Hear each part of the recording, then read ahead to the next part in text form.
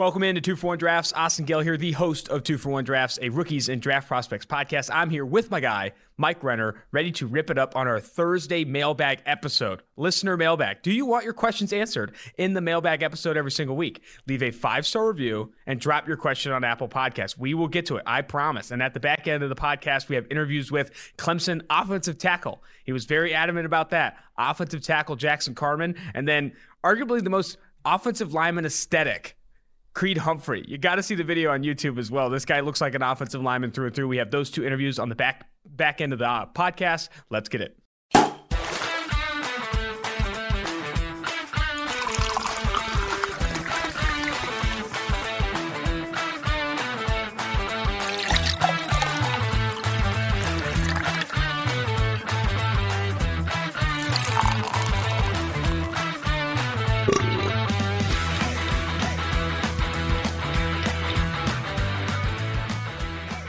It is mailbag season. Everyone loves these episodes, love watching them on YouTube. We're also sponsored by Smelling Salts today. If you're watching on YouTube, we have them right here with the used salt. We're getting up at 7 a.m. It's an early morning rip a salt. Yeah. You're going to have to rip a salt. I also wanted to, on the Wednesday episode, I made some comments about unpaid internships, and the people in the DMs were attacking me.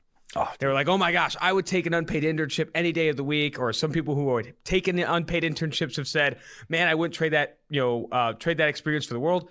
I get it. I agree. Unpaid internships have a ton of value. It is not on the person taking or that had took unpaid internships to feel like they were in the wrong. No, you did the right thing. You were in a great position. If you were in a position to take an unpaid internship, you should take it. It's the same kind of feedback I give college students who ask me all the time, should I get a master's degree? If your parents are paying for it or you're getting a scholarship, absolutely. If that money's coming out of your pocket, I would argue against it. And the thing is if you're dealt a good hand in life, if you're born on second or third base, you should take every opportunity you get. You're a kid. Take the unpaid internship. Get the $20 a day for lunch. All that stuff. Fucking make some plays, dude. You were dealt a good hand. When you get home, though, be a good person. Be a good person when you get to home plate, because there's a lot of people that weren't born on second or even first base. There's people, and largely minority groups, who are born in the fucking bleachers watching the damn game, and those guys and girls can't have unpaid internships. They're struggling. They're fighting. They're working jobs to even in high school to just keep food on the table. So my take is it's not on you to not take the unpaid internship. I get it. Take all the experiences and opportunities you can.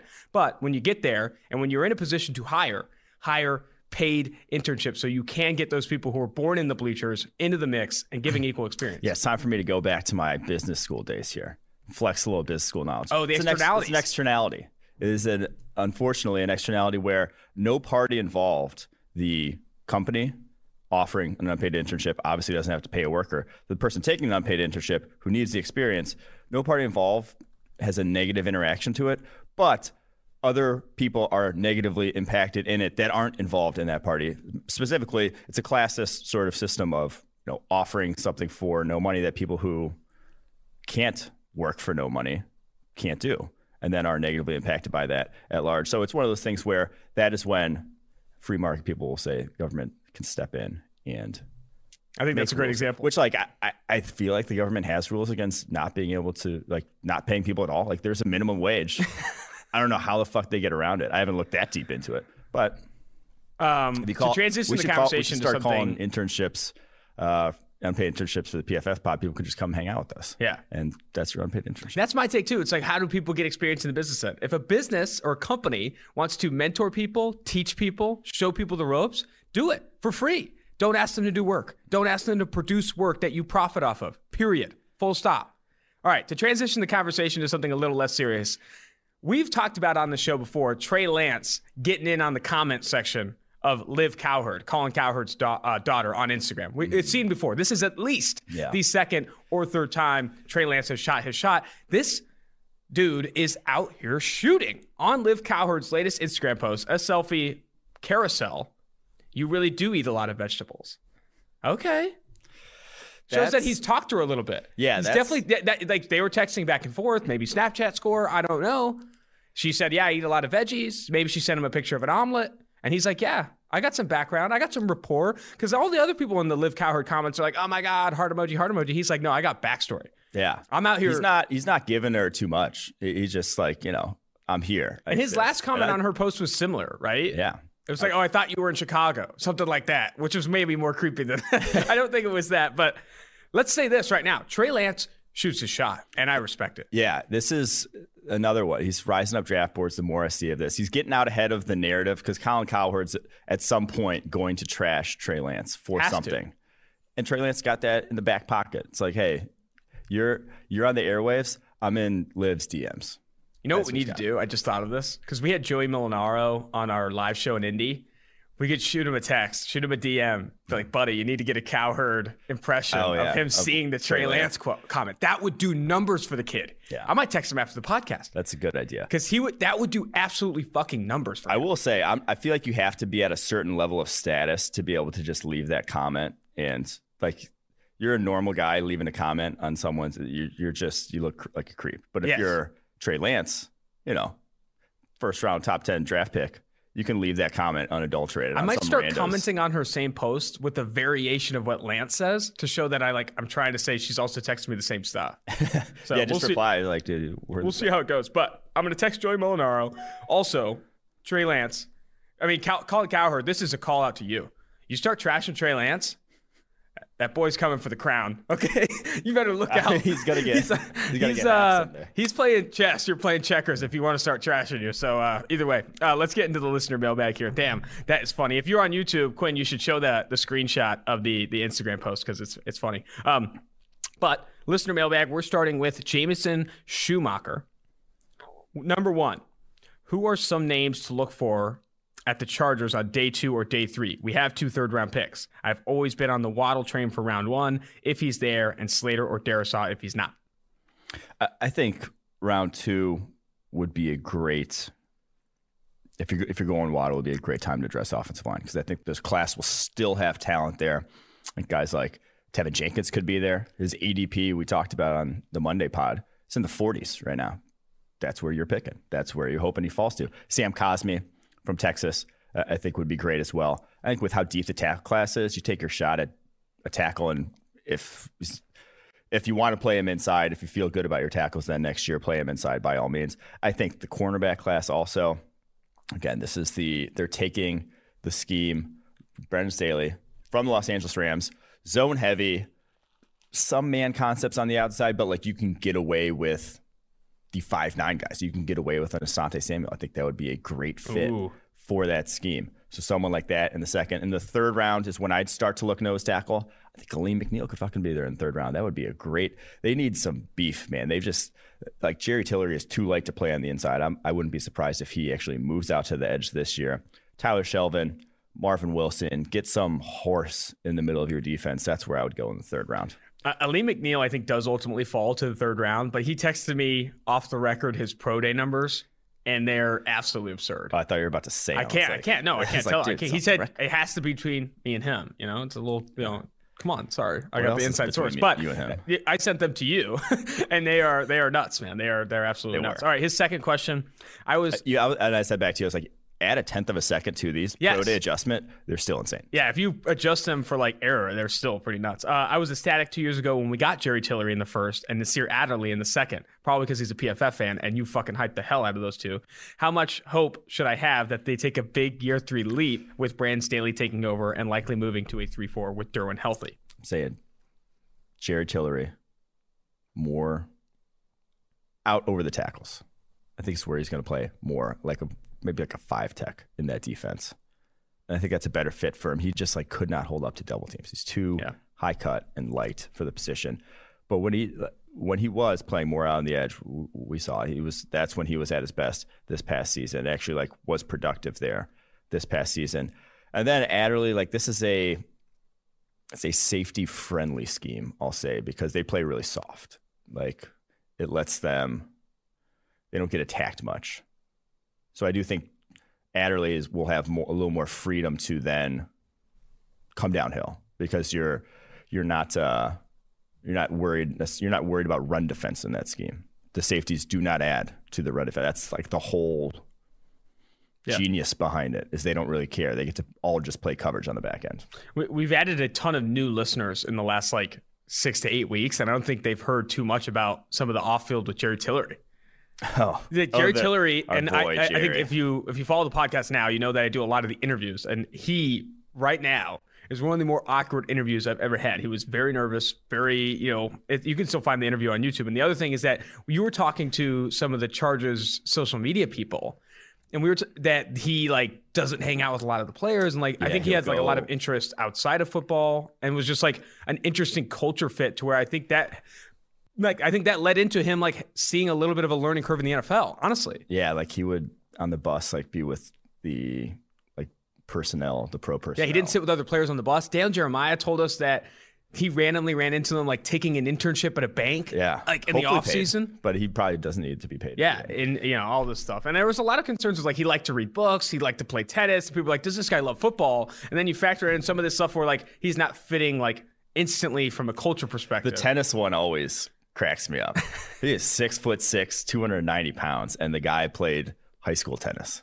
Yeah. But I remember he was very nervous about me potentially asking some of those off-field questions like, how much do you love football and that kind of shit? Yeah. And he was like, you could kind of see it. He was wearing it. But I do think he's like probably moved past that now. You saw him have more success last year. I do think though, like culturally and personality-wise, it probably was a little bit of a jump for him. And now like that was him at Notre Dame too. His first 2 years was like in the doghouse because he was 18, 19 and just immature. It was like the whole knock on him. Like he just like really struggled. And then junior year as well, but senior year was a monster. So we'll see. Fingers crossed. Chargers from DP90. Love the pod, guys. Just guys being dudes. All right, we got to move past. Austin's 21st birthday story was great. Some people hate when I read I added this one because he too was permanently banned. Some people don't like Hotel. that we just keep reading like reviews of the pod, but Austin's 21st birthday story was great, as I am too personally banned from a Las Vegas hotel. Awesome. But it's fine. I never wanted to go back to the Hard Rock anyway. Oh, if you're going to get banned out of any hotel in Las Vegas, Hard Rock's a great one. Yeah. That or Circus. But if you're still going to Circus at like 20 plus. If you haven't been kicked out of the Hard Rock, you haven't been to Vegas. It's true. Very good point. Very good point. All right. From DP90 here, first question. So it should be obvious the main need for the Chargers offensive line. Oh, so another Chargers question. Oh, yeah. I personally think they could do with an entire new 5 starters along the offensive line. But other than that, what position do you think they should go for? You kind of answered this already, but what's your take? Yeah, I really like defensive tackle somewhere on day 2. I think you can just continue to add to the defensive side of the ball. Obviously, you want to surround Justin Herbert. That's how you're going to win. Offensive line should be the main focus. But then defensive side of the ball, I don't think there's necessarily a position I wouldn't address. Maybe linebacker is probably the only one I'd say, like, you got Kenneth Murray there. I think you'll be fine going forward. You don't necessarily need to add to there. So I think you could add anywhere else. And then he also asked, what are some UDFAs potentially in this class that could do numbers? Oh, what right there? Oh, KJ Stefferson is my boy. This wasn't even invited to the combine. This is my shot to pimp out my guy. Former Notre Dame. He started as a true freshman at Notre Dame over Miles Boykin, who was actually in his same year, I believe, and then over Chase Claypool, and is in this year's draft. Started over those guys, NFLers. 3rd round pick, Miles Boykin. 2nd round pick, Chase Claypool. Is like talking to guys who played on the Notre Dame team, Notre Dame people. They rave about him. He's a freak. Like 40-inch vertical, 11-foot broad jump, 195 pounds, 6'1". He truly is. Like his tape back then was awesome, but off-field issues, drug issues. Hasn't played in 3 years now. Kicked around between.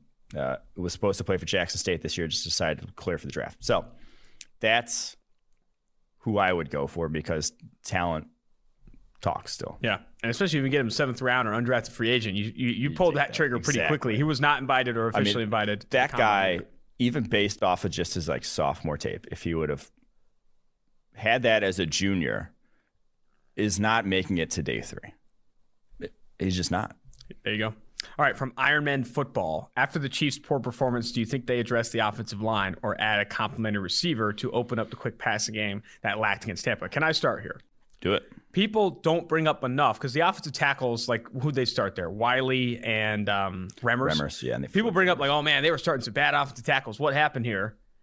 They also started like Byron Pringle on the outside. They were as good as Tyreek Hill and Travis Kelce are. Sammy Watkins was like kind of banged up but played. Mecole Hardman is not going to be that number 2 outside receiver. Like they don't have that other guy there, which I think is something that doesn't get brought up enough because obviously the offensive tackles got destroyed. Yeah, they have. I mean, for as good as this Chiefs team is, they got a lot of glaring holes, which is almost nice. Like you know where to attack, where you need to fill, and you have those because you have a superstar quarterback, and they can't. And they're paying other positions a ton of money. Frank Clark a ton of money that they really can't. They're not going to be able to add in free agency. You're not going to go get a Will Fuller. He's not going to just go. Let me take a prove it deal for $2 million. It's like that's not going to happen. All right. There's other teams Will Fuller could go to that'll pay him more than what the Chiefs can do. That also have realistic chances of winning Super Bowl. So yeah, you'd love at that point. I would take advantage of the kind of strong class here. So when it's a strong class at a certain position, wide receiver, offensive line, talent that otherwise wouldn't falls down in a draft. Like Tristan Wirfs at 13 last year. He doesn't fall to 13 if there's not another offensive lineman. Like Christian Barmore, yeah, you could use maybe another DT here if you're the Chiefs, but like don't draft a DT because they're going to go higher because it's a weak DT class. So I would take advantage of that at either wide receiver or offensive tackle here. That's where I would go if I'm the Chiefs. I really, the more I look at it, and I don't think it's overreacting to how poorly their tackles played in the Super Bowl. I just think the value of this class is going to hit at 31 for offensive tackle. And they might have to cut Eric Fisher to get under the cap or do something with Eric Fisher, and he might not even play next year with, was it the Achilles injury? I've heard some say that he could be ready for camp. Okay. Which would be insane. May not. It's like you don't know with injuries. So. Yeah. All right, from Nick Law 20. This year being as volatile as it's been at the quarterback position, coupled with the historically good quarterback class, how much effect will that have on asking price for teams inside the top 5? And do you expect an RG3-like trade in this draft? That's his first question. I don't think it's going to lower the asking price. I don't think it's going to be, though, the RG3 trade. It'll be more like the Eagles trade when they had to go up to the top 5. I think they went from 8 to 2 to get Carson Wentz. I don't think we'll see another. I think teams learn from that RG3 trade when it ended up being 2 more first-round picks after that, which ended up then being the Greg Robinson pick 2 years later, which was a top 3 pick. And obviously they kind of blew it with the Greg Robinson selection. But that really, the Washington football team at the time was unable to build around RG3 after that. They just had nothing to do because they gave up everything for him. And so I think we'll see something closer to what the Eagles gave up, not a massive RG3-like trade. That brings up another point that I think we've hammered home in the past, but could potentially bring up again, is that when you're evaluating trades, you're evaluating the process, not always the results. Because sometimes when multiple picks are traded, there are teams that traded those picks that will say, you can't grade this trade until you see who they picked and how they do. Like you can't, like it's not about grading results. It's about grading the process of acquiring that capital, acquiring that. Mm-hmm. Say in this case, they were trading for money. I'm going to trade Khalil Mack for $1 billion. It's not like, well, we got to see what they spend the $1 billion on. That's what matters. It's like, no, it's like, dude, they just got $1 billion for Khalil Mack. Just bought cocaine. I spent it all on Fruit Loops. I don't even know why I said Fruit Loops, but Fruit Loops are garbage now. Did I tell you I recently got a box of Fruit Loops when my mom was in town and I tried a bowl? They were absolutely trash. I don't know if when I was a kid I was just blind or I think that's probably more it. Yeah. I don't think they changed the formula. I couldn't even finish the bowl, dude. Recent years. And I'm not like this high and mighty, like I eat healthy, I can't finish a bowl of Fruit Loops. I was like, literally, these don't taste good. Yeah. It was wild. But second question from Nick Law 20. As a Bengals fan, would you consider a Parsons/Pitts selection as a reach if taken at 5? Interesting. I haven't seen Parsons considered for the Bengals at 5. Assuming that Sewell and Chase are off the board. Thanks, boys. Always a good listen. Yeah, if Sewell and Chase are off the board, that's where I'd go. I'd probably draft Kyle Pitts if Sewell and Chase are off the board. So Sewell and Chase? Yeah, if Sewell and Chase are off the board, you're trading out of 5. I was going to say, you're trading out, but again, 2 to tango with trades. We always love to say trade out. It's sometimes not feasible, but I would go Kyle Pitts there if those 2 are gone. All right, from Joey B. 1479. Love the podcast, especially the stories Stone keeps chucking. Big question heading into next year. Would it be better for the teams like the Ravens and Browns to trade their quarterbacks for 2 future first-round picks or just stand pat and pay their guys if they lose $30 to $40 million in cap room? Love the pod. Easily topping Sam and Steve for best PFF pod. Let's go. You got time here, man. Everyone shits on the Cowboys and how they've handled the Dak Prescott thing. But the Cowboys had better results, or it turned out better than what happened with the Eagles. It turned out better than what's happened with the Rams. With Jared Goff, same quarterback class, like way better. Washington football team, when they signed Alex Smith, like a big ass money contract to a quarterback can completely bone you if they're not like they don't play up to that standard. They're like, you are DOA if that's the case. When you're going year by year, and which you have very easily right now with those two guys, since you have the fifth year option, you have 3 more years of realistically lowish cost. I guess 2 more years of lowish cost, and then 1 more year after that on the tag where it's pretty, it's not super expensive. Take that 3 years. Take Absolutely. at least 2 years. Take at least the next year before you really dive in and say, let's try to buy out before the quarterback market. Because I think it's one of those things where right now, quarterback market could get a little depressed because no one's going to surpass Patrick Mahomes. As long as Patrick Mahomes is kind of playing like Patrick Mahomes, no one's going to get more money than Patrick Mahomes because that'd be ridiculous. It's Patrick Mahomes. You're not better than Patrick Mahomes, this guy. And so I think it was kind of like Aaron Rodgers depressed the QB market for maybe like 2 or 3 years after he signed his deal back in 2014, was that? I think that's a very similar scenario here where you're not going to, all of a sudden, the market for Baker Mayfield and Lamar Jackson is not going to be $45 million. Yeah. So when we were talking to Mike Tannenbaum on the Sirius show last week, we brought up the Dak Prescott situation. He said, I was like, what do they do? He says they should have paid Dak 2 years ago. And at face value, it's like, yeah, sure.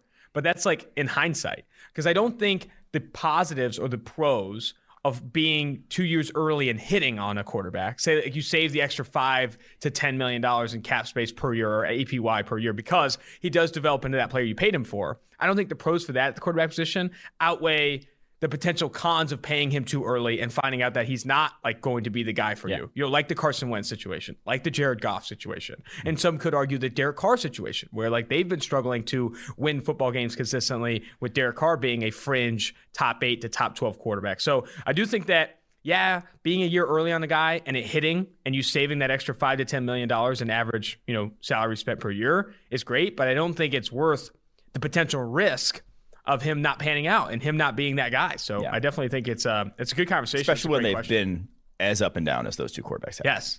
It's like if you have Patrick Mahomes, you do it then.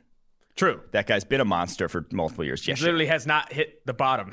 Well, Dak Prescott has played poorly and played better. Yeah. Same with Lamar Jackson has played poorly and played better. Baker Mayfield has been a roller coaster his career as well. Yeah. This is from Joe Blades. Love the pod. Insane stories. Keep them coming.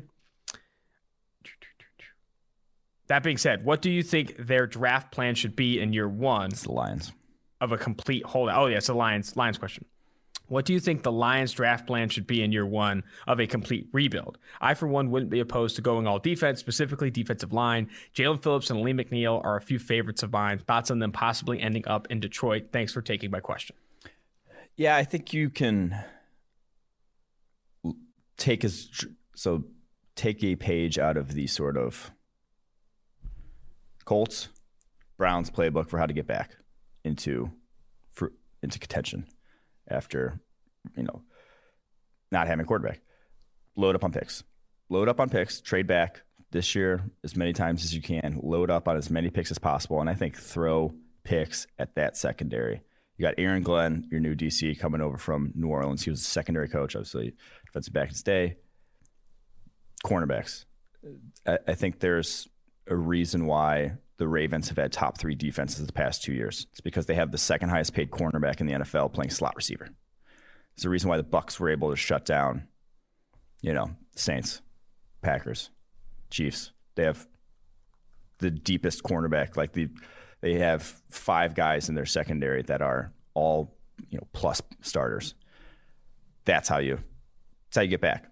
That's how you get back to competing. We are going to consistently advocate for the draft a shitload of players in the secondary. Yeah. I honestly think, and we've been saying that even before, like Jason Light kind of got praised for it of late. Like, I do think that you have to continue to invest in the secondary. Well, the Ravens kind of started it again. Like they made Tavon Young the highest paid slot corner, and then they made Marlon Humphrey, and they trade for Marcus Peters when they have Earl a secondary Thomas. that's set already. They signed Earl Thomas when they have 2 starting safeties. Like they've consistently done it. And again, they're the only team in the NFL that's been top 3 defense the past 2 years. From PG for 3, which players do you think the Packers could have drafted last season that would have helped them win a Super Bowl? I like this question. It's a good idea. Here we go. Round 1, T. Higgins. And these are like guys who came off the board slightly after. Round 2, Jeremy Chin. So the PFF, and I just wanted to add here, T. Higgins, the PFF board for going wide receiver there was said Laviska Shenault, who I also think probably would have helped. Number 2, round 2, Jeremy Chin. PFF board was said Josh Jones, who may have been better on the offensive line, may have helped you pass block a little bit better in that also. Especially with some of the injuries they took. Yeah. Round 3, Malik Harrison, the linebacker, came off the board a few picks later. He was fairly good as one of the better rookie linebackers. Now he didn't play a ton for Baltimore. PFF board there would have said Kayvon Wallace, the Clemson slot cornerback for them. And then, so they traded a 4th rounder, which was picked 136. And it's worth noting that L'Jarius Sneed was picked 138. Wow. I mean, hindsight 2020. I know, right? But that would have been sweet. Just saying. That would have been sweet. I like that. I like that answer. All right. Nick Honks, 52. Hey, guys. Love the pod. My question is, what is the best scheme fit cornerback the Packers could take in the late 1st or 2nd round? Oh, there's like 3 Packers questions. Okay, and the next guy, Cool Man Z-Man. Is there a cornerback the Packers should be targeting at the back end of round 1 to replace Kevin King? Please say J.C. Horn no matter what. And then the last one here from Nico030698. Given the larger share of zone that we played last season and a new DC coming in, who are some good fits at cornerback for the Pack? So cornerback. The Rams, they are stealing the Rams scheme. Rams played less man coverage than any other team in the NFL last year. Not a Superman heavy scheme. Now, on the outside, the way they'll play it sometimes, obviously with Jalen Ramsey there, like they would lock him in as their man corner and then play zone elsewhere. But like that's Johnny Alexander in that scheme. So I don't think you're going to be looking at man cover skill sets. So J.C. Horn, no matter what, I don't think that's what the defense are going to play. True. I don't think him in a off cover 4 split field safety stuff is his best role. And I don't even think he's like the best. There are other guys better in this draft class. Specifically, I mentioned Asante Samuel earlier. Greg Newsome. I was about to say Greg Newsome was perfect the fit I like. Greg Newsome at 30 or 29 there. Bring 29 isn't too early, in my opinion. I don't think that's too early for him. I think in that scheme he would be excellent. Look at who was playing outside corner there. You had Jalen Ramsey on one side, obviously a physical monster. Darius Williams at 5'9", 187 on the other side, playing outside cornerback. That's the guy who doesn't play outside cornerback in the NFL that you're worried about because they get beat up by bigger wide receivers. You can't play press with them, but they're not worried about that because that's not what they do. What about cheeky Tyson Campbell on day 2 if he falls? Yeah, Tyson Campbell, I wouldn't love him day 1. Back end of round 2, though, yeah. Yeah, back end of round 2, Tyson Campbell. Let's get it. I was talking to Patrick Surtain. That episode was on the Wednesday episode about him and Tyson Campbell in high school just dominating. It's hilarious to hear that like just teams would not pass on it. They would literally not throw the football because Tyson Campbell. 2 5-star corners. They have 2 5-star corners that will be playing in the SEC. Who are some receivers that both? We don't have the name for this guy. I apologize. But who are some receivers that are both dynamic and tough that we could target? I think this is Packers. This was part of the Packers question. So obviously, the Packers covet run blocking in their wide receivers. I have been on record saying I'll never tell you about the run blocking of a wide receiver. I don't care. If the guy can get open, that has absurdly more value than whatever they can bring in the run game. But guys that are tough that you could see playing with that sort of mentality, Rondale Moore. That's why I keep saying Rondale Moore to the Packers, because he does. He is a monster in the weight room. Amon-Ra St. Brown, very similarly. And I've seen clips of him run blocking on the timeline. I'm not proud to say I watched them, but I watched them. They looked good. Sage Surratt as well. Now, Sage Surratt doesn't bring the sort of dynamic deep threat to that offense, but later rounds, those guys. Do you think that teams with mobile quarterbacks neglect their protection too much? Russ made a comment about this, and I would say the Cardinals are beginning to skip Murray's protection because they're aware of his ability to escape. I think this is a good question. I do think that team is definitely considerate. I don't know if they're skipping Murray's protection. Like they signed. No, I don't think they're like. Yeah, I don't. They drafted Josh Jones in the 3rd. They signed what's-his-face Beachum last year to a 1-year deal. I think they're trying to protect him. But yeah, I feel like there is something to that. Mobile quarterbacks, you feel, and one, it is true in terms of defenses will rush a mobile quarterback differently. You will have more time if you are a threat to break the pocket and run outside. You don't need to have as good an offensive line to get still good pass protection results. And we brought that up multiple times with Lamar Jackson and Ronnie Stanley and Orlando Brown Jr. Orlando Brown, yeah. So that is a thing. But yeah, I think that was kind of the Seahawks are regretting it in retrospect, because when you do have a dominant offensive line like the Ravens in 2019, that's what it looks like. Like the option runs, when you have one of the best offensive lines in the NFL, make your offense unstoppable. Like, yes, you can get good results with option runs with shit along the offensive line, but when you have good run blocking and you have that threat of the mobile quarterback, it just takes it to another level.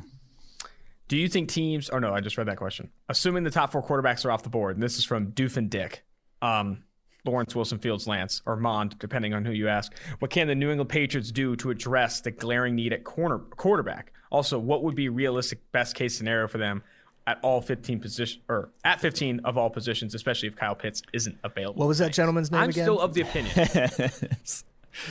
I'm still Doof of. and Dick. What'd you say? Doof and Dick? Yeah, what was that gentleman's name What? again? It was. Doof and Dick. Okay. Yeah. I just checking. Okay.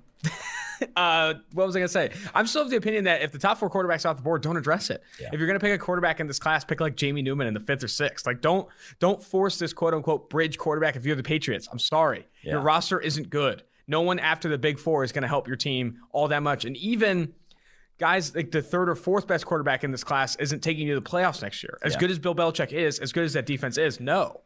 Tank and go get Spencer Rattler. Tank and go get Sam Howell. And use that 15th overall pick to either trade down or attack a J.C. Horn. Get a Micah Parsons in that defense. Like, get good players that aren't quarterbacks, because the best ones are going to not be available, and your roster's so shit that you're not going to be able to win with any of these guys anyway. Yeah, here's what I'd do if I would make a very serious play into the top 4 if I'm them. That's what I try to do if that's a feasible to number 3 or number 4 to try to get, if Fields is there, Lance there, whoever you want. That's would be, if you don't do that, I'm not drafting quarterback round 1, I'm not drafting quarterback round 2. I'll think about it round 3. Maybe a Davis Mills, maybe a Kellen Mond, Kyle Trask, someone in that range, even though I've fucking lamented against those mid-round quarterbacks, saying how low the hit rate is on those guys. But I wouldn't hate it just to have someone in the building. But I just think they're not in a situation where you can take the also-ran quarterback in this class. I just don't think that's your best case scenario. And I was just going through their draft history and had to bring up, man, how the Dalton Keene, Devin Asiasi picks last year made no sense. Made no sense at the time. In retrospect, are still, and it's another one where if it's a weak class, I don't like drafting players from weak draft classes, super weak tight end class. You're just not going to get your value, because those guys go 4th, 5th round any other year if there was like legit talent at tight end. The other thing I'll mention too about the Patriots quarterback situation is I've constantly seen Marcus Mariota as like a bridge quarterback for them, and like a lot of Patriots fans and some beat writers are saying, yeah, I love this fit. Marcus Mariota's like, okay, what the fuck is going to happen if you bring in Marcus Mariota? Vegas is going to put your win totals at like 7.5, 8.5, and you might win 9 games. What is that? What you want? Is that what you want? Do you think Marcus Mariota is even a Marcus Mariota-led Patriots team is not even I don't hate it. It's not even a top 7 team in the AFC. Yeah, but that's the thing. Like, it's not the odds of him actually working. The odds of him actually being good seem the low. most likely outcome is that he wins like 8, 9 games, and they're out of the quarterback conversation again. And in the same, I was thinking more like 6 games, but you think they only win 6 games with Marcus Mariota? Yeah, probably. Okay, either way. 6 is too much. Yeah. You want to win 4 or fewer games next year. You want to be drafting inside the top 5. But it's like, he was a guy considered very talented, showed to be very talented early in his career. Something happened. I don't know what. But his developmental curve was weird. It was like up, and then off a cliff. Awful. Unplayable. So, don't know exactly why. But I think there's, like, people probably hated, you probably would have hated the Ryan Tannehill selection too, but it got them to the AFC Championship game. Like, that's different situations. And like, guys develop at different paces that I would take a chance on a guy who was considered extremely talented enough to get number 2 overall. That's why I still would take a chance on like Jameis Winston. He was talented enough to go number 1 overall. So I don't know. Whatever. I just hate it. I hate the idea of like banking on that I'd actually like outlier to see Jameis situation Winston where Ryan Tannehill becomes good. Jameis Winston with Bill Belichick. I would love to see that pairing. Just because then Belichick might retire after that. All right, this is from R_Gregory.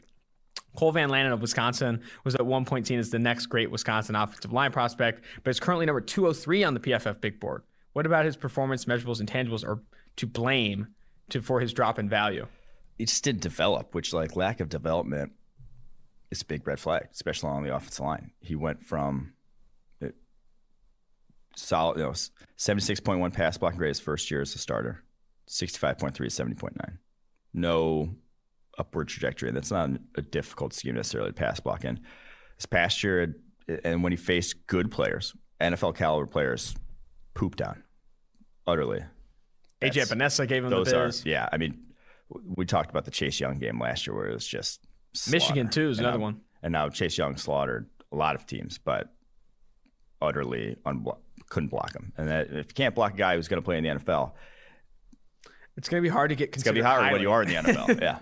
Yeah. This is from C. Brum, Brumme. Do you have a way to measure the player development rate of college programs? Average PFF score and average rate of PFF score. This would determine which colleges best develop NFL skills through coaching and schemes, opposed to just recruiting talent. Yeah, it's not something we've done. I think it's an interesting problem to look into. I think there's just so many variables at play here. And I'm not sure you're going to do better analysis-wise than just going, recruiting ranks purely to draft position. I'm not sure there's a better, PFF grades are so then competition dependent to a large degree. If guys at San Diego State's offensive line 1 year graded out, I'm just using you for example, graded out when they were Rashad Penny's last year, graded out exceptionally well. They weren't playing same offensive lines that I think it was the highest grade offensive line in the country, grade-wise. BYU this year, highest grade-wise offensive line in the country. They didn't play teams that were actually going to challenge them. And when it comes draft time, they're not going to get drafted super high. And so, they took 2 stars, 1 stars, and made them all, 80-plus overall grades. So that could say, look at this massive development. But then they only had 1, maybe 2 draft picks along the offensive line. Daniel Brunskill still starts from that offensive line. Asshole. Okay. San Diego State. Legend. Didn't mean to go there, but I truly think the best analysis for that is purely just recruiting rank to draft position. Nico Siragusa too, or I think his name's he's another guy who's drafted out there. So you better watch your tongue. You bring up San Diego State in a negative light again, you're gonna be fucking doing this podcast by yourself. I just said they had the best offensive line in the country. Fair. Also, the Rashad Penny Donald Humphrey tandem back in the day. Ooh. Man, dude, how salty is Rashad Penny? Rashad Penny could have just shattered every college football rushing record because, again, they had a ridiculously good offensive line. He was absurdly more talented than Donald Humphrey, but sat behind him for 3 years because Donald Humphrey it was brutal. Was just the incumbent. And Donald Humphrey, you can quote me on this, not a quote graphic, is a piece of shit. From the times I've hung out with him at San Diego State, dude sucked. Off the field, legit sucked. He had this whole story of I had a kid early and I'm doing it for my daughter too. I know you at parties. Okay. I saw Donald Humphrey passed out at a fucking pregame. Okay. Don't get me on Donald Humphrey train. Either way, Rashad Penny, better running back, better player. If Chris Carson walks in free agency, we get our time. We get our time with Rashad Penny in Seattle. We'll get to see it. He's been he got shit on because he was overdrafted. Overdrafted, obviously. It's running back. Because Chris Carson was very, very good. I think Rashad Penny's also very good. Yeah. So the other big transition for him too is I think in his career at San Diego State, he only 3% of his carries were under center. In the gun. He did so much under center running at San Diego State to where I think that is a pretty decent adjustment going into the NFL. He's averaging over 5 yards a carry for his career. Dude's a stud. Absolute stud. Rashad Penny. This is from Long Dick Dangler. What are your guys' scouting take on Israel Mukuamu, cornerback from South Carolina? Love his frame and ball skills. Oh, man. Great name. You are cracking up with these dick fucking names. They're not that funny. I mean, it's just funny that you're reading them. It's cracking me up. For some reason, that's not the type of cornerback I go for. They could still be productive in the NFL. But these super long guys who win with kind of just that. And now he does have very good ball skills. That guy has some interceptions on his tape that are, and some pass breakups that maybe he probably could have played wide receiver. But he's just clunky guys who are not going to be able to stick with a wide receiver in terms of agility. They could be along a full route tree, who kind of just have to play in the silos, have to be on the line of scrimmage and then go straight back. And if they have to go anywhere in between and you're not going to play in the slot, I don't love those guys, so he's low on our board. But there are schemes that can take advantage of those There are guys. certain defenses where he'll have success, but the man-heavy ones are not them. Turn on the Jerry Jeudy tape. Yeah. When he went against Jerry Jeudy, I mean, it was like a country crock butter spread on toast. It was not even fun to watch. It was bad. So I do think that, but again, schemes, play zone heavy, play him in a silo, he'll be coveted because he's got length, he's got size. Yeah. And like he does play very aggressively. I think there's some intangibles there that are good, but I agree that like there are a lot of teams that won't have him on their board even with how much man they run and all that stuff. So, all right, Jack's sports guy. I'm a lifelong Jaguars fan. I kind of felt that. Jacksonville born and raised. After taking Lawrence at number 1, what would you think of Jacksonville trading up to get Kyle Pitts? What would it take to move up and get him if he falls to the 10 to 12 range? This is the bad call. Bad call, Jacksonville. You're gifted. This is like the thing I was saying before. You're given $1 billion, most draft capital in this class, and most cap space. Don't start freaking shooting the moon with it. With like Don't buying trade a third. drugs and hookers in Vegas. This is a hookers and drugs move. Okay, this is like, oh man, we have so much, might as well just freaking get happy, go get Kyle Pitts. No, don't trade up for non-quarterbacks ever. Use the picks you have to make this roster better. Full stop. Yeah, I kind of. If he does fall, you do love hookers and drugs. So. If he does fall, there's a point where him falling, I'm taking a shot. A point. This price is right for everybody, because at some point, cornerstone blue chip talent is very valuable in the NFL, more valuable than that one guard you could draft in second. So I do think that there is a price to get to pick. So the corollary here, most recent one, the Steelers, to get from 20 to 10, they had to give up pick 52 and a future third rounder. So I think that would mean to get from 25 the Jags are at to the 10 to 12 range, I think they'd have to give up that top of the second rounder is what they'd have to give up to get there. So hefty price. Got a lot of needs on that roster. It would have to. I'm thinking about it. I am thinking about it. You're a sick man. I am sick, and I might do it. This is from TBO Gucci. But but again, I don't think he's falling 10 to 12. I'm going to say that name again. This is from TBO Gucci. Okay. Browns need linebacker and secondary. What would the best fit for the Browns at 26 be? I really like either Trayvon Moehrig.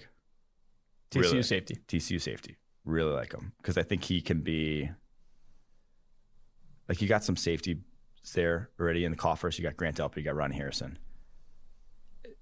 He could be your dime safety. Like, he could be that guy, that kind of versatile wherever you want. Or Grant Delpit could be that guy. You have two them big, long safeties that are kind of interchangeable. You could do a lot of those like modern defensive 3 safety things. That is the way the game's going. So I would love that fit.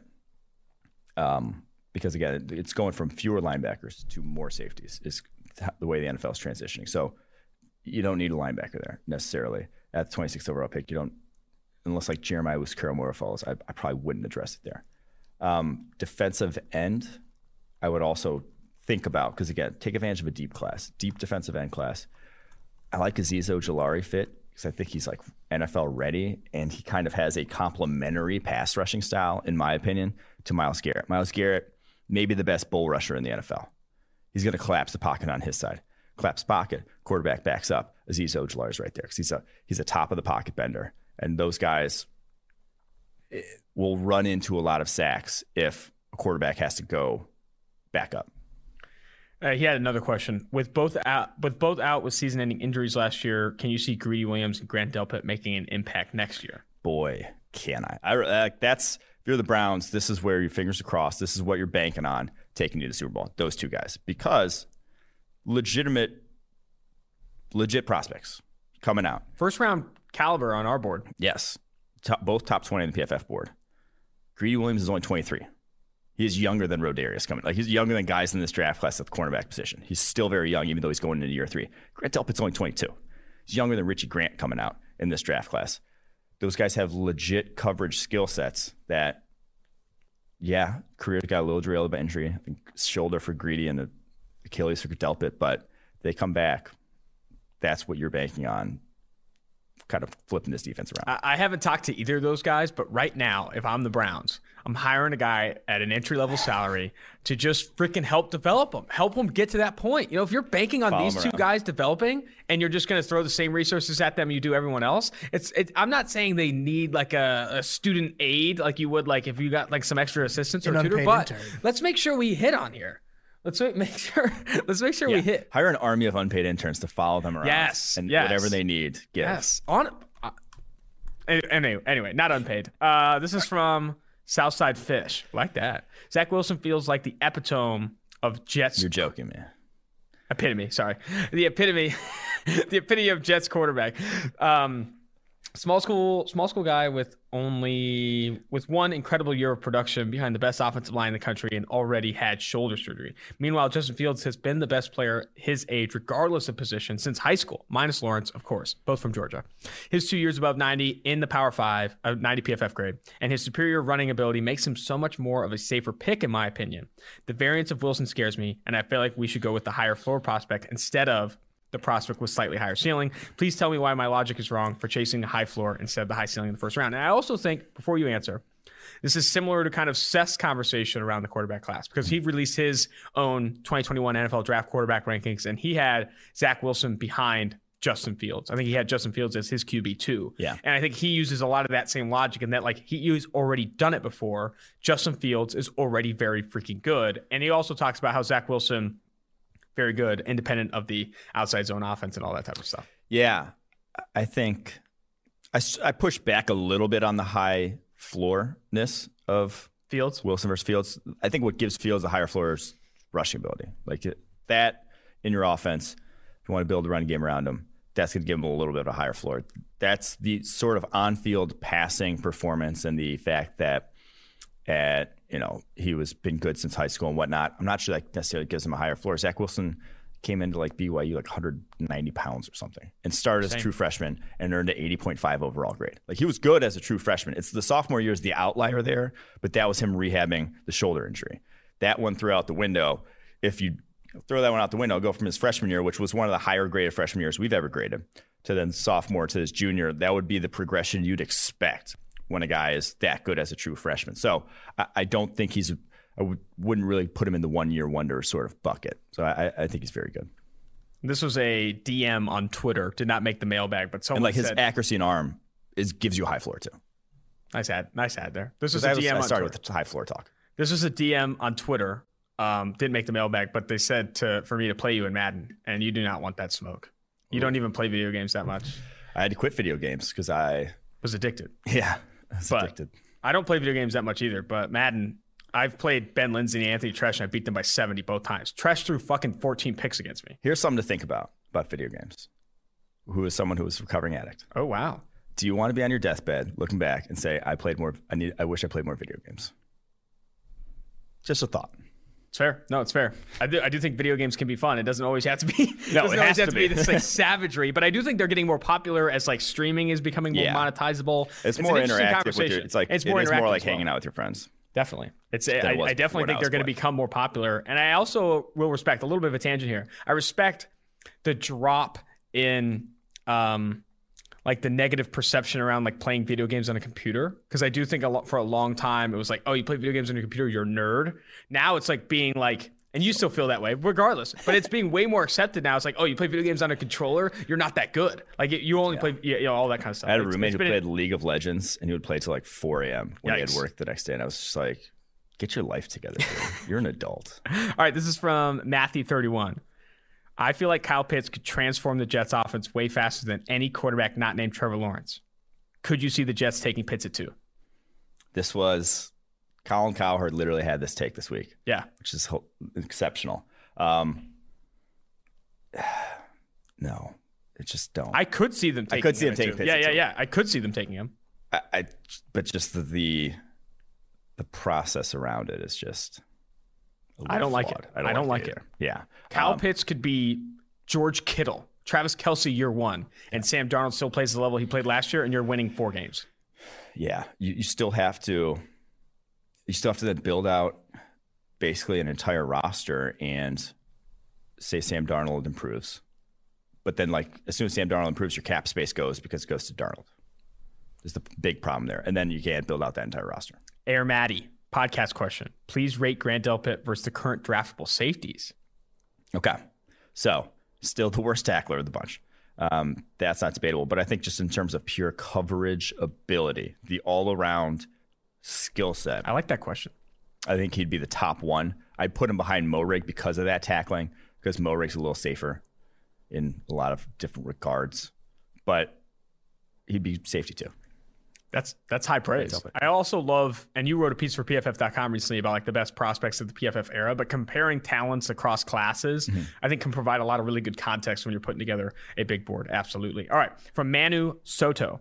Have you guys ever thought about giving per game and full season grades to referees? We get this question a lot, actually. How about full season grades for front offices? Would love to be able to look at how front offices perform year to year, like how we can look at the performance of players. One last thing. Could you give us some way too early projections on who you think will be picking in the top 5 draft next year? Can I start? Yeah. I do think that this question is similar to kind of an overarching theme from questions PFF gets. It's like, can you make more things measurable? Can you add a number to a player's accuracy, a player's athleticism, a player's leadership? You see some draft guys with leadership grades and shit. People want things to be more quantifiable because if they're measurable, they can be easily compared across classes and potentially predictive eventually. Because subjective analysis or qualitative analysis, like has a good face or looks the part, like that stuff does not have any predictive power to the NFL. But if you start to put numbers to this, like grades on referees, grades on on front offices and these things, grades on decisions, you could potentially start to put together a data set that is predictive. However, way easier said than done. Grading referees and grading front offices, especially without being in the building, would be very difficult. Yeah, and the referees thing, they do get graded. Like the NFL grades their own referees.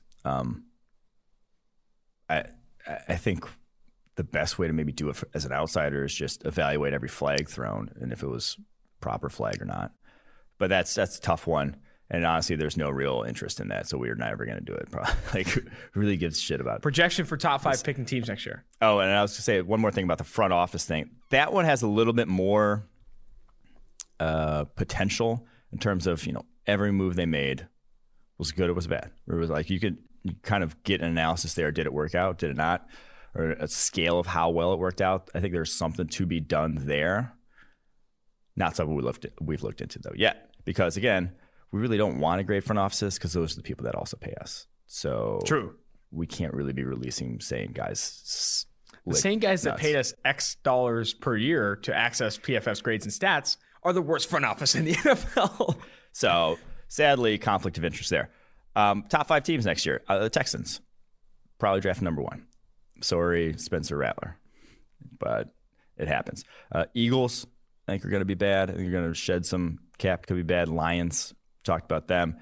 I don't see a 1-year massive turnaround for the Jets. They have a lot of even holes. If they take Zach Wilson. We'll see what they do in free agency, but they have. There's a reason they're number 2. There's a reason everyone's like, oh, they're not going to win a game this year. It's because straight up they weren't good. So possibly them. And then also a wild card team to throw in there, the Saints, if they are really throwing out Taysom Hill, are really shedding that roster, which they've started to do some. They've mainly started with the lower level guys, but they're going to have to work their way up at some point, and we'll see. You know who's not in there, Quinn? The Bengals. Bengals aren't drafting in the top 5 next year. Joey Burrow taking that step forward. Sneaky playoff team. All right, New York Giants, Fanatic for Life, asked us, so the majority of mocks for the Dolphins seem to be boiling down to wide receiver in Jamar Chase, Devontae Smith, or tackle in Penei Sewell. It's really splitting hairs here. But what's ultimately the best route for the Dolphins to go, taking into consideration moves they could make either in for either position in free agency? I think, obviously, we're here at PFF. You're in the top 3, someone's quarterback. Trade down. They can't trade down. So they can't. Penei Sewell. Because again, it's not a short-term decision. You're not trying to fill a need on your roster. You're trying to, when you have a top 5 pick, get the guy who is the most generational talent, the most talented, because as Dolphins fans know, when you get that guy, you can flip him for 2 first-round picks down the road if he's good enough at a valuable position like offensive tackle. When you get a guy that everyone's considered highly going out, everyone is that high on coming out in Penei Sewell, and that then comes in as a stud in the NFL. Like, that is so much more valuable than just getting like the wide receiver to fill out your wide receiver depth chart. Now those are very good wide receiver prospects, don't get me wrong, but I think Penei Sewell is just a different caliber for the offensive tackle position. It's Penei Sewell trade down for me as well. I have no other opinions on that. This is from Impact Razor Kill. Love that name. Love that. Should Eric DeCosta draft Jalen Mayfield at 27 and play him at right guard until Orlando Brown Jr. situation resolves itself with a contract or tag and trade next year? First question.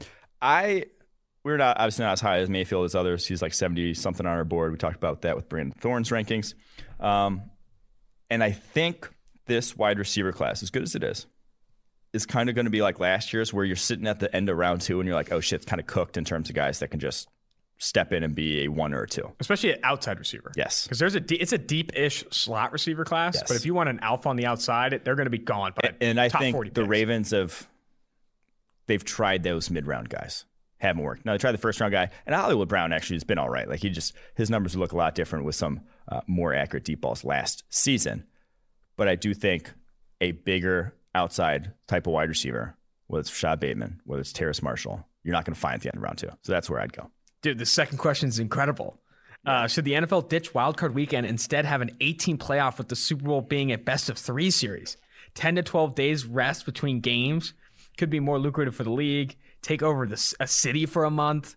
Fuck, I kind of like it. I know a best-of-3 would be nuts, and like the biggest reason. So a lot of people ask, or a lot of people like ideate on why the NFL is only played once per week, and I think the number one response is usually, it's the wear and tear on your body, and I agree that's a huge part of it.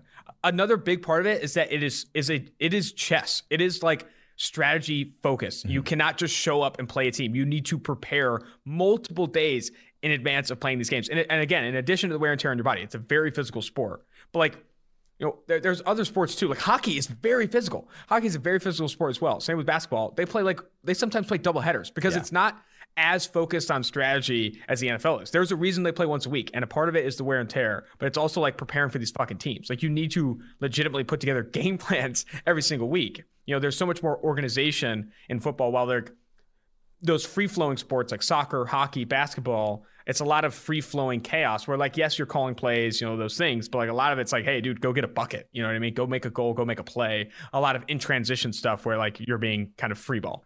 Best of 3 would be insane. Selfishly, I'd love to have football in February, because February is the worst month otherwise in terms of just there's nothing to do. Yeah. It's cold. You got nothing on TV. Did you take over February and then like it's all in the same city? It'd be cool.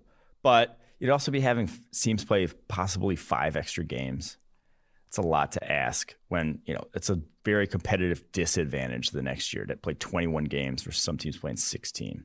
You'd also have such a high percentage of the NFL decision makers who would vote on that be like really upset about disrupting the history of the game. Yeah. And I do think like the history of the game shows up a ton in baseball. It shows up a ton and it shows up even a decent amount in football. Like I think that would be a primary argument by a lot of old timers for sure. Like, oh my God, like this is the Super Bowl will never be the same. Like you can't even like it would be a new era, of football. It really would. And I think, do you want to make that decision?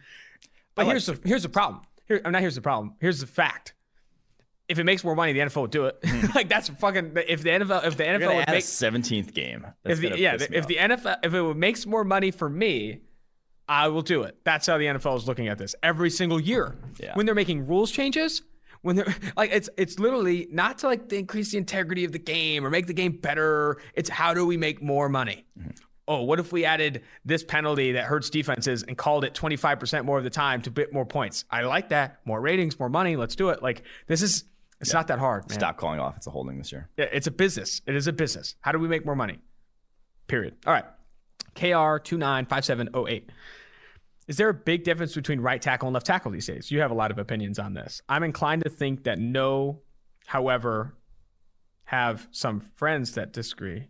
I'm inclined to think no. I'm inclined to think no. However, there's no commas or grammar in this fucking shit. Yeah, I know there is not. I'm inclined to think no. However, have some friends that disagree. What can I tell them to prove them wrong? They're using the recent Orlando Brown news as ammo. So no, I don't believe there's a big difference, or maybe even feasibly any difference between left tackle and right tackle, depending on. I mean, if you want to run your offense to put the left tackle on the island more, left tackle is going to be more valuable. If you want to run it to the right tackle on the island more, right tackle is going to be more valuable. And it also then matters what division you're in. Are you in a division with a bunch of good guys who rush off your right tackle? Then your right tackle is going to be more valuable. Because the biggest thing here, the left's the blind side. But when you can see pressure, and this study, we did this study in 2013. Steve Palazzolo wrote the article, April 29th, 2 days after my birthday, that when you can see pressure, it's more impactful. Pressure from the left tackle, can't see it, not as impactful in terms of like you're throwing actually down the field. And that's something that's, not necessarily talked about, it's the blind side. It's more likely to be sack fumbles. But there's a lot of blind side from the front side as well, from the right tackle. So there's not a big difference. The Orlando Brown news, I think teams have caught up to it. You saw Lane Johnson get $18 million a year, become the highest paid tackle as a right tackle. You saw Trent Brown get the highest paid deal when he came out in free agency to play right tackle. I don't think that's why we were saying Orlando Brown news is him saying I'm a left tackle, in my opinion, short-sighted because they're getting paid about the same nowadays. Yeah, I mean, that was very recent. Like Trent Brown was made the highest paid offensive tackle in the NFL to play right tackle a few years ago, two-ish years ago. I think Orlando Brown should see that and say like, hey, if I'm the guy, if I can be Trent Brown levels of good, which you could argue he's not even been that, I could be the highest paid tackle in the NFL too. I think someone in his camp has got to be like, hey, we got to think about this a little bit more. Yeah. You know, we got to like use some of the Lamar Jackson rushing and stuff. I do think there's opportunity to think about that a little bit more. One more question, and then we'll wrap the mailbag episode with the interviews with Boogie Basham and Patrick Surtain. This one's from Mima K44. Love the pod, and as a Steelers fan, what would the best scenario for them in this draft be? Again, I think the offensive tackle class, sneaky even the wide receiver class, and the edge class are super deep. They don't really have a ton of glaring needs outside of their offensive line on this roster. So obviously I think go offensive tackle if that's how the board shakes out, unless there's a real big run on them before you. I think that's probably where you'll get your best value sitting in the 20s is. Fair enough. I think Tevin Jenkins is an option there. I definitely like any of the talented edge groups, especially if they let Bud Dupree-walk, which I think they will. Going after tackle and edge. And we're going to say this, because again, we don't, compared to the average draft analyst, we do not factor in need as much, positional need as much. You said this before, draft is for value, free agency is for need. You're going to see if your team is drafting from 24 or 20 to 32 in the first round, we're going to consistently bring up edge. We're going to consistently bring offensive tackle because there is some value at that part of the draft, in our opinion, for there, regardless of the team you have. And guess what? Those two positions are two of the highest paid positions in the NFL. So getting them in the first round where you have you have cost-controlled players with the fifth-year option at valuable positions is a dub. Yep. A dub. All right. Let's end the pod there. Let's jump now to interviews with Clemson offensive tackle Jackson Carman and Oklahoma interior offensive lineman Creed Humphrey. Joining the 2-for-1 Drafts podcast is now former Clemson offensive tackle Jackson Carman. Great to have you on the show, man. Thank you very much. Appreciate your time. Gonna have to start with this. So you're a Cincinnati guy, right? You're from Cincinnati?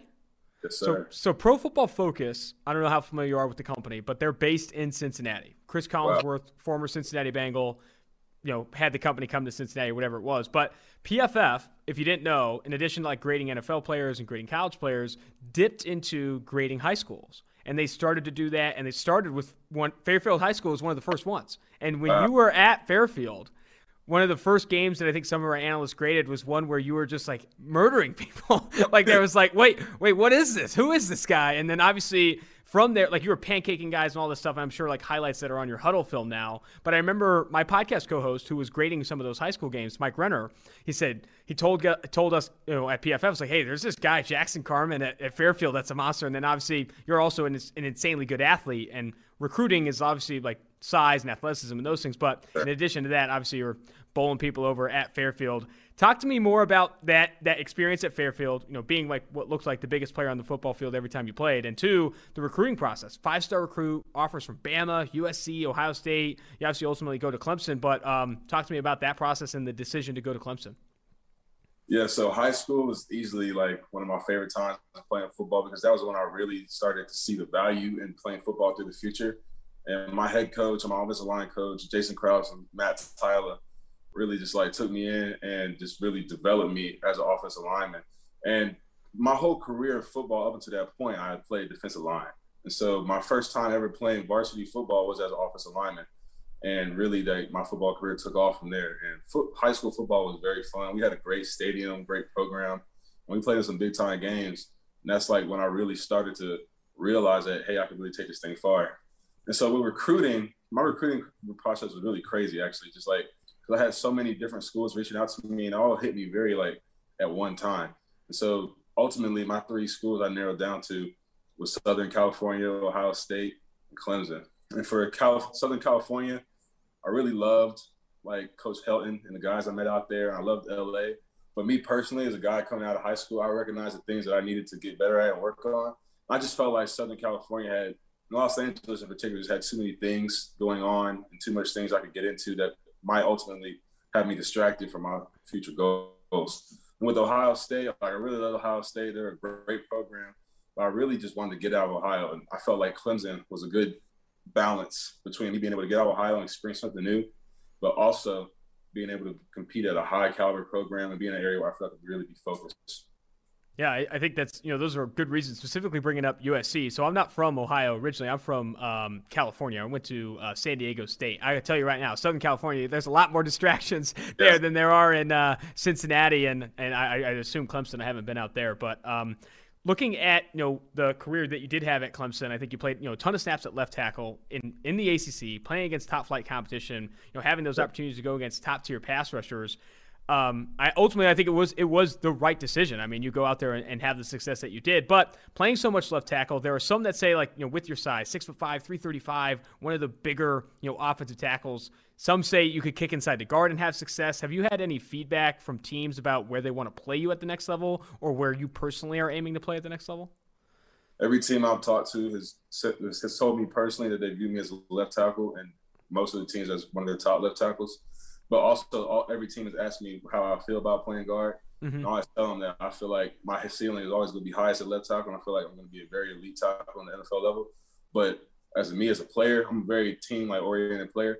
So when I go into a club, that's not my decision to make at the end of the day. And whatever I need to do to make the team the best, whatever I need to do to fill in that role, I'm going to be an elite guard. I'll be an elite right tackle. I'll be an elite center if I have to. But whatever I'm going to do it great. Yeah, I think that's a great answer. I definitely think teams covet, that positional versatility along the offensive line, but obviously the most valuable position, the highest paid position along the offensive line is at left tackle. You're training right now with Duke Manyweather there in Texas, also preparing for what I think is a Clemson Pro Day that's coming up. What drills are you prioritizing right now? I'm sure it's a mix of everything, but are there any drills specifically that you've highlighted as big ones for you, whether that's, I know broad is really important for offensive linemen, vertical, 10-yard split, 40-yard dash. Are there drills at the top of your mind right now that you're prioritizing? I feel like everything is a priority to me. I wouldn't say there's a singular thing that I feel like I'm singling out. And what weight did you play at this past season, and what weight are you working to play at in the NFL? I did not play a snap over 330 or under 325. And right now, currently, I'm at 315.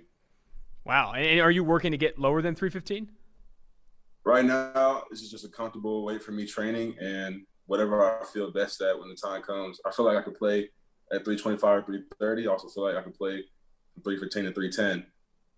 Oh man, that's awesome. It's good to have that range and good to have that flexibility. Some guys really struggle to cut that weight or put on that weight. To have that range, I think, is obviously super important. Going back to your time at Clemson, I'd love to hear more about your kind of preparation process in a given game week. How much film you're watching and what you're looking for on film when you're going against a certain pass rusher or a certain defense. So for me, I watch film every day. I watch film like at home when I was just laying in bed, or I also watch film before and after practice. That was an everyday thing with my guys. And when I'm going against a pass rusher, one thing I like to do is I like to watch all of their pass rush, like their true pass rush snaps and their pressures. I see what type of set the offensive tackle take. Or I like to see what the defensive lineman's move, like reaction was to that set. And then what I would critique or like a comment that I had on that particular play or instance. And I would go through all their pressures, and I'll go through all like their true pass sets. And I would go and look, especially like the teams that played offenses that were similar to Clemson and tackles that I felt like that I respected. I would look at those things and I would break down rushers. And do you like chart pass rush moves? And do you feel like you want to like go into each game, like, knowing what a player is going to come with his primary move or counter move. I've talked to other offensive tackles. Jonah Williams is a guy that comes to mind who, when I talked to him, he said he's got an Excel file of every guy's move and what he's going to do and how often he wins. I'd be interested to know like what level of detail you put into like charting a player's moves and how you kind of prepare to counter those moves. Yeah, I have a whole entire like chart in my notes app with columns that goes through every single move that the defensive lineman does, and then I highlight their favorite move or their go-to move, and especially their versus different types of pass sets offensive tackles take. And so how does that film study kind of change in the off season? Obviously in season, you're looking for tendencies for certain pass rushers and kind of preparing for that week. But in the off season, do you kind of use that opportunity to reflect, watch more film from yourself, or even watch film on NFL guys? Definitely reflecting and watching film of yourself is something I feel like is really important in the off season, because that's your time to build yourself as a player. But also, especially this off season upcoming for the NFL, something I've been able to do is start building my resume for pass rushers in the NFL. And being able to really like go in and dive into that and get into more detail and learn more, and ultimately know the league and know who I'm going to be going against and having a foot up to be able to dominate. So I think that's something I'm really excited about. You know, watching those pass rushers in the NFL, who do you think is kind of at the best, the best at the game right now? Khalil Mack and Aaron Donald. Yeah, I think some people, Myles Garrett's in that conversation as well. TJ Watt has had some success. But Myles Garrett also like recently dropped a video on YouTube or Instagram or something, him playing basketball. Just looks like an absolute freak. That guy is a freak of nature. What about offensive tackles? Do you watch any NFL offensive tackles? Do you pattern your game after any tackles in the NFL? Yeah, so I love to watch guys like David Bakhtiari, Trent Williams, the kids from the Ravens, Brown and Stanley. I also like to watch some of the older guys like Ogden, and even like watching guys like Munoz, like people kind of like forget about. I feel like I've watched or at least like studied every single like major elite offensive tackle in the past like decade, and just really being able to like take little bits and pieces from everyone's game and add it to my own. I wouldn't say there's necessarily a certain like one that I feel like is like exactly like me, but I feel like I see myself in different guys like Trent Williams and Joe Staley, like just very natural, fluid athletes. I also feel like me and like Tristan Wirfs kind of like very look similar, just like as far as like body composition, the way we're built and the way we move. Yeah, Tristan Wirfs is like yourself, is an athletic freak. I mean, that guy like broke combine records for broad jump and those things. So I think something that's highlighted from PFF's angle is that, obviously super explosive athlete, and you win with that explosiveness and athleticism at the collegiate level. Do you feel like that's like the key strength that separates you in this class if you were building out your own scouting profile, or what do you feel like separates you in this tackle class? I feel like that's definitely one aspect that I feel like really does separate me. It's my just like natural athleticism and explosiveness. But also, I feel like I'm a very intelligent football player. I'm a very, very mindful football player. And I feel like a lot of those things kind of get overlooked. Just guys that are able to just like feel the game and see the game and react and to know like what they're doing from a mental standpoint. I feel like I have a very, very good mind for the game.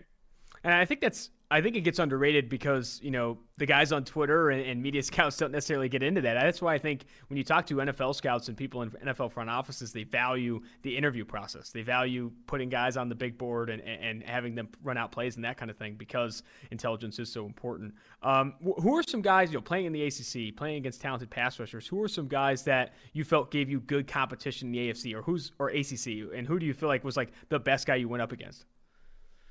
So throughout my career, I feel like I've gone against a very good resume of pass rushers. Starting with my sophomore, even my freshman year, the big four defensive linemen at Clemson, I went against every day in practice. Xavier Thomas and KJ Henry as well.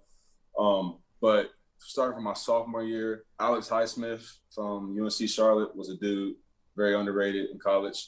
Chase Young, obviously. Caleb Chase-On in the playoffs. Ken Law, right before the playoffs. And then moving into my junior season, Patrick Jones from Pitt, the kids from Notre Dame, Tyreek Smith from Ohio State, Roche from Miami. And I feel like I've really gone against like a lot of really elite guys. It's every single week in the ACC, man. Every single week you're going against a top guy, it seems like. That's definitely a good resume. We can finish with this, man. I really like to ask guys, what their motivation is, why they pursue the game. There's a lot of sacrifice that comes with, playing in the NFL and pursuing, the league like you are right now. What is your motivation behind, playing football and putting up as much as you have? I feel like there's never a singular motivation. I feel like I have a lot of different things driving me. But most importantly, I feel like this past previous year, right before the Notre Dame game, the Friday before the Notre Dame game, my Pee Wee coach, who coached me all through like Pee Wee, and I feel like really put the heart and the love and the game of football into me, and like was really there for me as a male father figure in my young life, like with a single parent household. He passed the day before the Notre Dame game, and like all the dreams and like different aspirations we had growing up, and knowing that he's not going to be there to be able to realize that in person with me, but also just having that extra motivation behind me, driving me forward, knowing that I'm going to do it regardless, and that he's watching me all the time. And then also just being able to provide and just completely flip the narrative of generational wealth in my family. Then also just, I feel like for me, just being able to push myself and see how great I really can become, and not just being a guy that has potential, but realizing and exceeding that.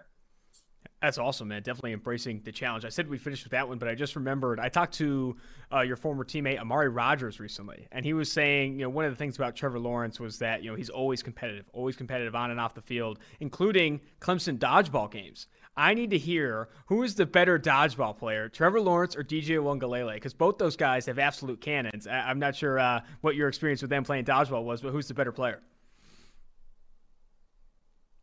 That's like a question. Michael or LeBron, you know what I mean? Mm-hmm. They're both elite Michael guys. and LeBron. That's incredible. How often would you guys play dodgeball? A couple of times. It wasn't super often, but yeah, those guys you can't really understate the amount of arm talent those guys have. So yeah, you really can. I mean, even in the game that DJ did play, you just see it pop off the tape that he has an absolute cannon. Amari said he's going to throw a lot of go balls next year, and I definitely agree with that. Jackson, this has been fantastic. I really appreciate you jumping on the show, and I wish you the best of luck moving forward. I appreciate you. Have a good day, man. Joining the 2-for-1 Drafts podcast is now former Oklahoma center, interior offensive lineman Creed Humphrey. Creed, great to have you on the show. Yeah, thank you for having me. Of course, man. So I know you're training out there in Texas. What right now are you working on? I think the pro day for Oklahoma is in early March 11th or March 10th. What are you working on right now from a drills perspective? Is there any specific drills you're prioritizing? Yeah, we're just doing general combine training right now with the group down there. Also working with Duke Manyweather daily. He's down there training us. So it's been really good, really productive. Nice, man. With Duke, what other prospects from this class are working out with Duke down there? Yeah, we got a really good group this year. We got guys like Trey Smith down there from Tennessee, Alex Leatherwood's down here, Brady Christensen from BYU, Kendra Green from Illinois, Jack Anderson from Texas Tech, Adrian Ely's from OU. There's a ton of guys down here. It's a really good group.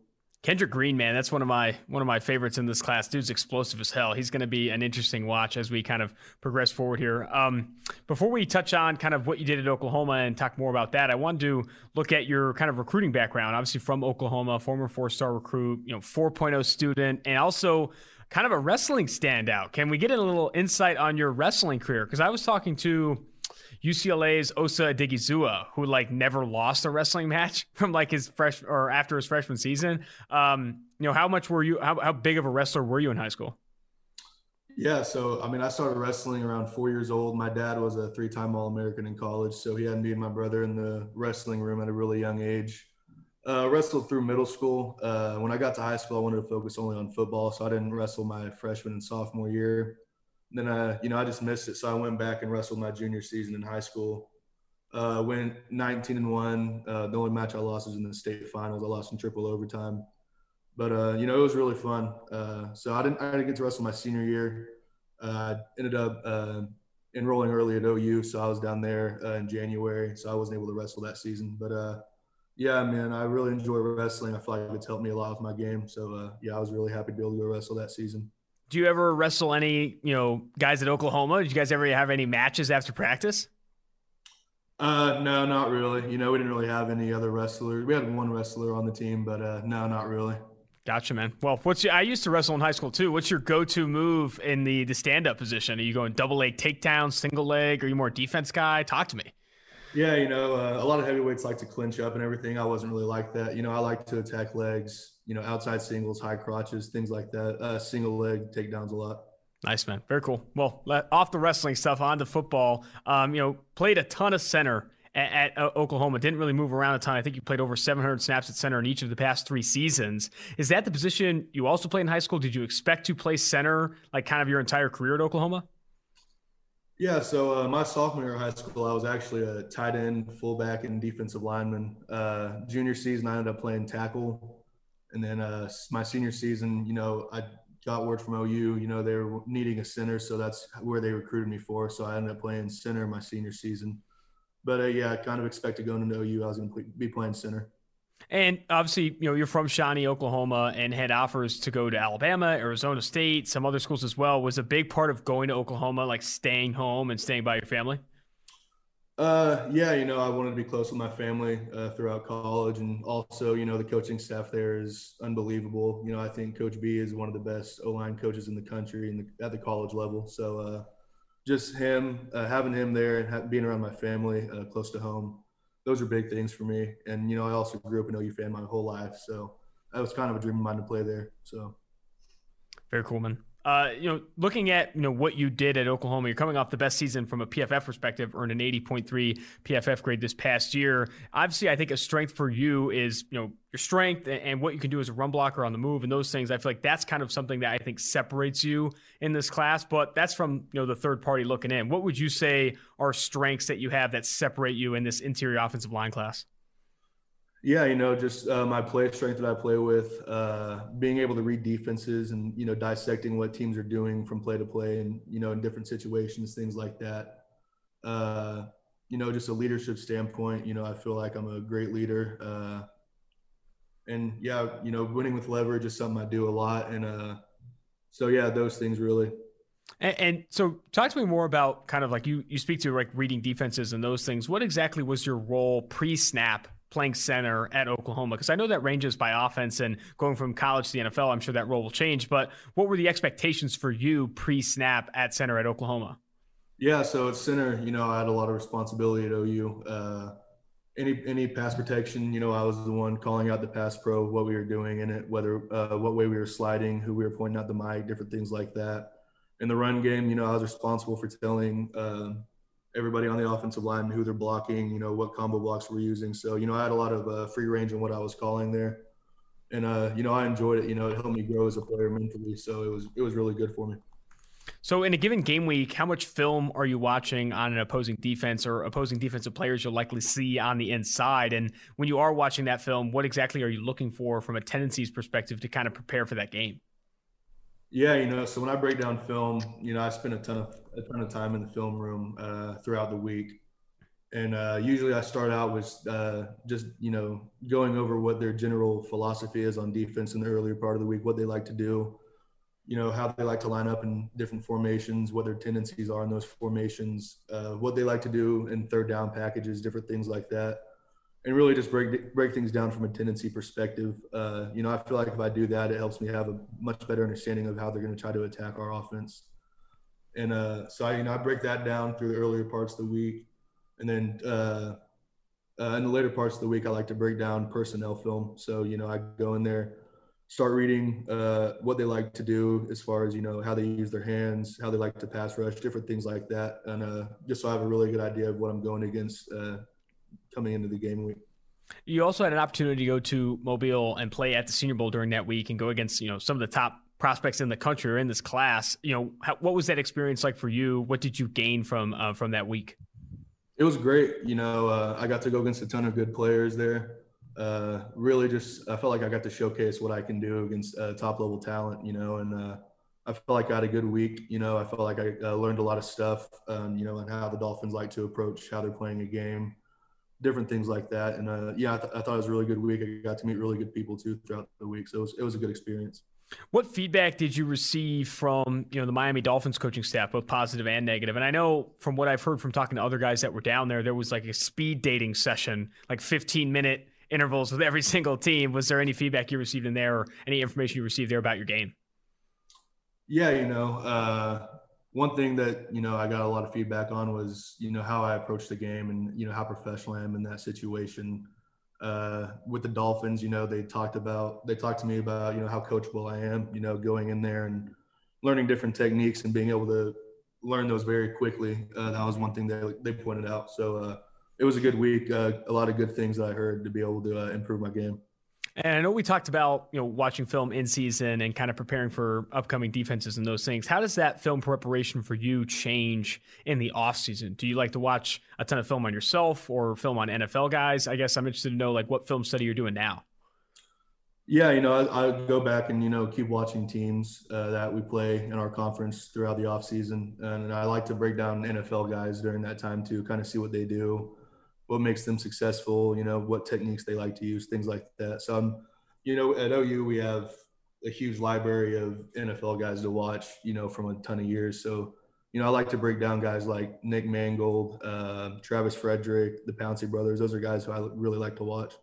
And do you feel like those guys too are guys you like to pattern your game after? You're one of the, I think what's interesting about, your profile is you're one of the bigger centers. Like you are a big dude playing center. Normally you see guys with your frame playing guard or sometimes even getting stretched out to tackle. Who are some other centers like with similar body types that you feel like you pattern your game after? Yeah, I really try to pattern my game a lot after, how Nick Mangold played and, how Travis Frederick played. I think those are two of the best centers in a long time in the NFL. So, I like to watch them a lot and get different things from them. Well, only last question for you, and I'd like to finish some of the interviews with this, is just talking about, what you feel like you're going to bring to an NFL team in 2020 and beyond, or 2021 and beyond. And also, what is your motivation for pursuing football to the degree that you do? Yeah, my motivation in football is I'm a guy who likes to help people out. And, team sports have always been a big thing for me. I enjoyed wrestling, but that was, kind of a thing that was a one-on-one match, So in football, you get to, play for other guys that you're doing the games with, things like that. So, you get to help out a lot of people, and that's something that's big for me. I like helping out my teammates, different things like that.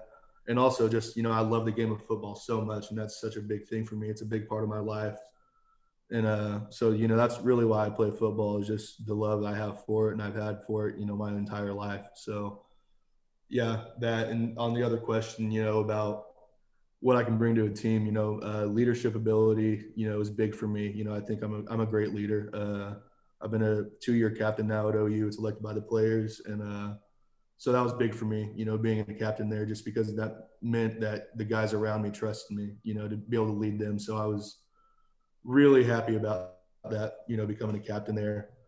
And also just playing with a certain type of toughness. I don't think a lot of people play with the same toughness I do. I'm a guy who goes in there and I'm looking to fight somebody every single play. That's how I play. So, those two things are big for me. Absolutely, man. Well, I really appreciate you setting aside the time, and I wish you the best of luck moving forward. Definitely. Thank you, guys. Love the mailbag episodes. Love those interviews with two really good offensive linemen. I think Jackson Carman, how quickly he was to say, I'm an offensive tackle. Teams see me as an offensive tackle, and they see me as one of the best ones in this class. I thought he was very confident, a confident young player with a ton of athleticism. I'm really impressed with the Jackson Carman interview. Remember, if you want to get on these mailbag episodes, go to Apple Podcasts, create an account. You can create 2 accounts, 3 accounts, whatever you need to do. Leave a 5-star review with a question, and we will get to that question on our mailbags moving forward. It also helps a ton with podcast ratings and us making more money here at PFF and keeping our jobs. Would really appreciate that. Austin Gale, producer Mike Quinn, producer Dave, talent Mike Renner, 2-for-1 Drafts.